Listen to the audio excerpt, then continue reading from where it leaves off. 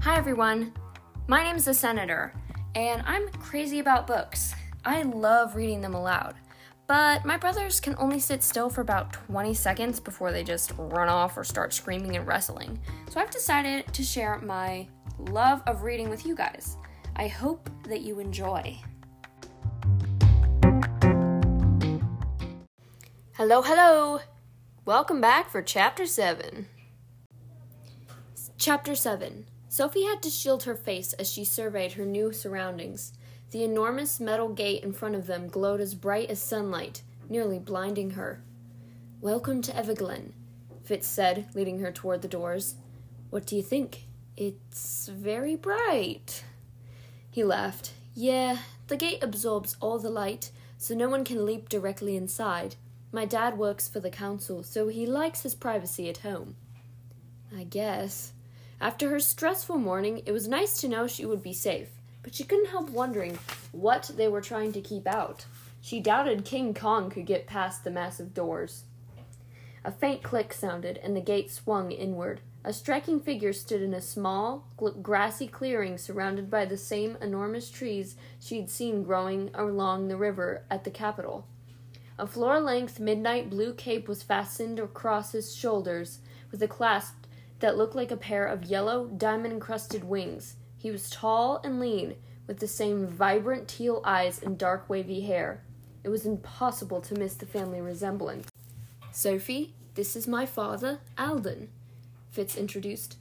Sophie wasn't sure if she should bow or curtsy or shake hands. How should she greet an elf? She managed a shy wave. "It's a pleasure to meet you, Sophie," Alden said with an accent more prominent than Fitz's. "I see Fitz wasn't kidding about the brown eyes. Most unusual." She could feel her cheeks flush. Yeah." Alden smiled. "There's nothing to be embarrassed about. I think the color's quite pretty. Don't you, Fitz?" She couldn't look at Fitz as he agreed. Her face felt like it might actually be on fire. "Did you tell anyone else where Sophie was?" Fitz asked. "Only the council. Why?"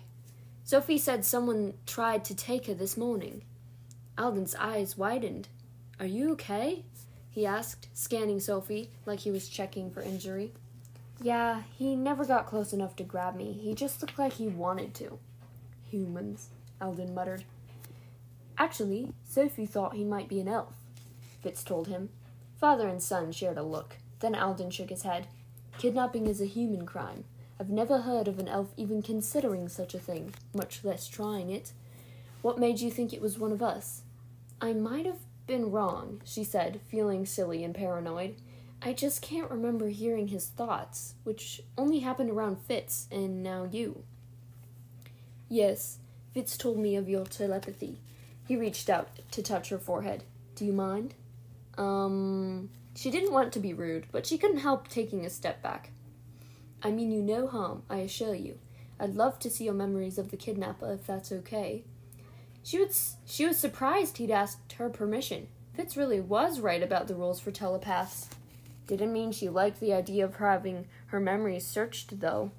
She glanced at Fitz, and he nodded, trying to reassure her. But it was the kindness in Alden's eyes that made her agree. Alden placed 2 fingers gently against her temples and closed his eyes. She tried to hold still and avoid thinking about how good Fitz looked in his dark jacket. But as the seconds ticked by, she could feel her knees start to shake. "Well," Alden said as he pulled his hands away, "you are indeed a fascinating girl." "You couldn't hear her either, could you?" Fitz asked him, sounding triumphant. "No." Sophie took both of her hands. "Well, I'll look into what happened this morning, but I'm sure there's no reason to worry. You're here now, and it's perfectly safe in our world." He frowned, and his head jerked toward Fitz. "I specifically told you not to leap her again without a nexus." "Sorry, I forgot. Sophie thought she saw the guy who tried to grab her, so we had to get out of there quick. But we're fine. I had us covered." "That's not the point." Alden held out his hands, and Fitz dug out a small black cuff out of his coat pocket and handed it to him. Alden clamped the bracelet around Sophie's right wrist, twisting until it felt snug. "Is that comfortable?" She nodded, staring at her new accessory. The wide band had a single teal jewel set in the front and a smooth gray rectangle in the back. Intricate symbols etched all around it. She blinked when she realized they were letters that spelled out gibberish, which seemed like an odd way to decorate a bracelet. But what wasn't odd about this world? Alden twisted the band again, and it clicked with finality. There, all set. What is this? A safety precaution. Your body has to break into tiny particles to be carried by the light, and the Nexus holds those particles together until your concentration is strong enough to do it for you. Fitz never should have let you here without one, even with the stressful circumstances. But Fitz doesn't have one. She pointed to his bare wrist.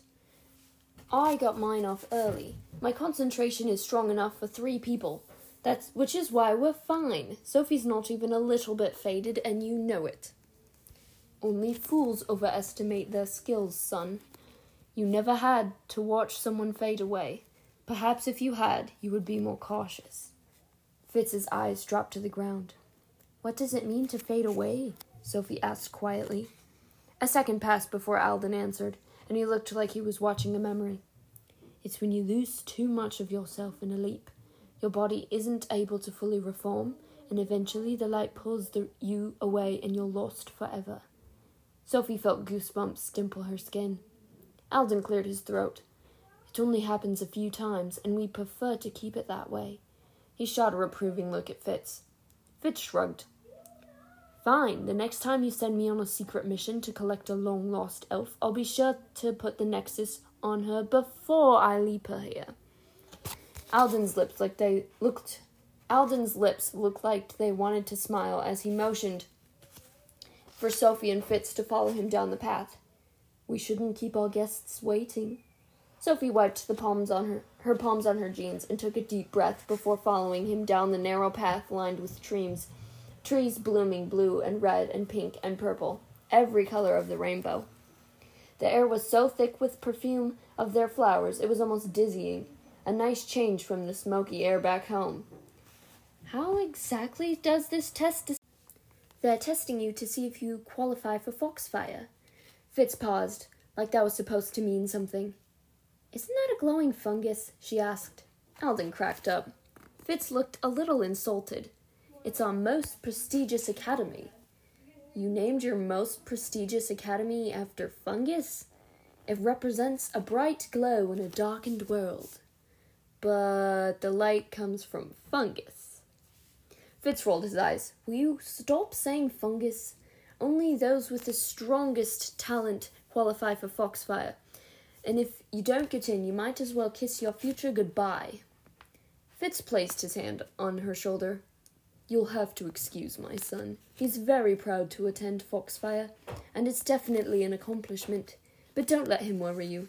The earliest levels are more of a testing ground to see who develops abilities that qualify them to continue with their studies. The idea of going to an elven academy made her head spin. Would she have to sneak away every day? She didn't know how that would work, but she doubted her parents would knowingly let her light leap to a secret elven world either, if they really were her parents. Cold chills mixed with sudden nausea as last night's troubling revelation rushed back, but she shoved the sickening thought to a dark corner of her mind. One problem at a time. Is it going to be hard to get into Foxfire? She asked. Councillor Bronte will be difficult to impress, Alden admitted. He feels your upbringing and lack of proper education should disqualify you. Plus, he doesn't like surprises. The council has no idea you existed until today, so he's more than a little miffed about it. But you only need 2 out of 3 votes. Just do the best you can. The council didn't know about her? Then why did Fitz say they had been looking for her for 12 years? Before she could ask, they arrived at another clearing, and all coherent thoughts vanished. Dozens of squat, earth-toned creatures with huge eyes tended a garden that belonged in a fairy tale. Lush plants grew up and down the sides and slantways. One of the females shuffled by in a dress woven from grass, carrying a basket filled with twinkling purple fruit. What? Was the only word Sophie could come up with. I'm guessing this isn't quite how you pictured gnomes, is it? Alden asked. No. These definitely weren't the little old men in pointy hats like Mr. Forkel's lawn statues. So you have gnomes for servants? Alden stopped to stare at her. We would never have servants. The gnomes choose to live with us because it's safer in our world. And they help in our gardens because they enjoy it. We're privileged to have them. You'll get your first taste of gnomish produce during lunch, and you're in for quite a treat. She watched the gnome dig slimy yellow tubers that looked like giant slugs out of the ground. She hoped none of those were on the menu. She peeled her eyes away from the strange scene as Alden led her out of the garden into a meadow with a house in the center, one so large and so elegant she couldn't believe anyone could call it home. Part castle, part manor, it was made almost entirely of intricately cut crystal, and among the numerous turrets and gables rose a tower that resembled a lighthouse. They passed through 2 massive doors made of braided silver and entered a round foyer, which sparkled like a prism in the sunlight. This way, Alden said, taking her hand and bringing her down the widest hallway, lined with fountains that spouted streams of colored water over their heads. The hall dead ended at a pair of doors encrusted with a jeweled mosaic, 2 diamond unicorns racing across a field of amethyst flowers. Sophie couldn't help wondering just how rich Fitz's family had to be to live in a place like this. Though everything she'd seen in the elven world spoke of wealth, it felt very intimidating. Alden squeezed her hand. You have nothing to be afraid of. She tried to make herself believe him as Fitz pulled the doors open and led them into a formal dining room. Sheer silk curtains covered the glass walls, drawing the eye up to an enormous chandelier, a waterfall of long, shimmering crystals that hung over a round table set with domed platters and fancy goblets. 3 figures in jewel-encrusted circlets rose from the plush, throne-like chairs surrounding the table. A second too late, Sophie realized she should have curtsied, not that she knew how. She stared at the silver capes fastened at the base of their necks with clasps that looked like glowing golden keys, and felt horribly underdressed. Everyone wore jewels and lush fabrics except her and Fitz, and he was in disguise. Counselors, this is Sophie Foster, Alden introduced with a quick bow. Sophie, this is Kenrick, Aurelie, and Bronte. Kenrick was built like a football player, with wild red hair and a big toothy grin. Aurelie looked like a fairy princess, rosy cheeks and long golden ringlets. And then there was Bronte. As Sophie met his cold gaze, she could see what Alden meant about Bronte being hard to impress. He was the smallest of the 3, with cropped brown hair and sharp features. He wasn't bad-looking, but there was something strange about his appearance that she couldn't put her finger on. She gasped when she realized what it was. What? Bronte demanded. 5 pairs of blue eyes focused on her, and she stared at the floor as she mumbled, Sorry, I was surprised by your ears. My ears? Bronte repeated, confused. Fitz's whole body shook with laughter. Sophie squirmed as one by one the others joined him. Bronte did not look at all pleased to be left out of the joke. I think she's surprised that your ears are pointy, Alden finally answered. Our ears change shape as we age. Eventually it'll happen to all of us. I'm going to get pointy ears? Her hands started to her head, like they might have already transformed. Not for a few thousand years, Alden promised. By then I doubt you'll mind. Sophie sank into a chair, barely noticing that Fitz sat next to her. Her brain was on auto repeat. 1,000 years, 1,000 years, 1,000 years. How long do elves live? She asked. Everyone looked young and vibrant, even Bronte. We don't know, Kenrick said, scooting his chair a touch closer to Aurelie's than he really needed to. No one's died of old age yet. Sophie rubbed her forehead. It actually hurt her brain trying to understand this. So you're saying elves are immortal? No. A trace of sorrow hid in Alden's voice. We can die, but our bodies stop aging when we reach adulthood. We don't get wrinkles or gray hair. only our ears age. He smiled at Bronte, who glowered back.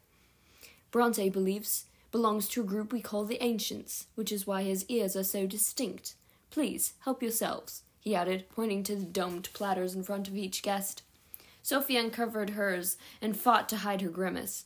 Black strips and purple mushy glop did not exactly scream, "Eat me." She forced herself to take a bite, and stunned when the purple goop tasted like the juiciest cheeseburger ever. What is this stuff? That's mashed conisa root. These black strips are umber leaves, Alden explained. She took a bite of umber leaf. Tastes like chicken. You eat animals? Fitz asked in a tone that would have made more sense as if she had eaten toxic waste. Sophie nodded, squirming when Fitz grimaced. I take it elves are vegetarians? Everyone nodded. She took another bite to hide her horror. It wasn't that she liked eating animals, but she couldn't imagine living off of only vegetables. Of course, if the vegetables tasted like cheeseburgers, maybe it wouldn't be so bad. So Sophie, Bronte sneered her name like it bothered him to say it. Alden tells me you're a telepath. She swallowed her mouthful and it sank into her stomach with a thud. It felt wrong discussing her secret so openly. Yes, she's been reading minds since she was 5. Isn't that right, Sophie? Alden asked when she didn't respond. She nodded. Kenric's and Aurelie's jaws dropped. That is the most absurd thing I have ever heard, Bronte argued. It's unusual, Alden corrected.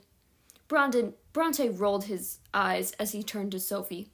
Let's see how good you are, then. Tell me what I'm thinking. Sophie's mouth went dry as everyone fell silent, waiting for her. She glanced at Fitz, remembering his warnings about the rules of telepathy. He gave you permission, Fitz told her. She nodded, taking a deep breath to stay calm. Apparently, the test had begun.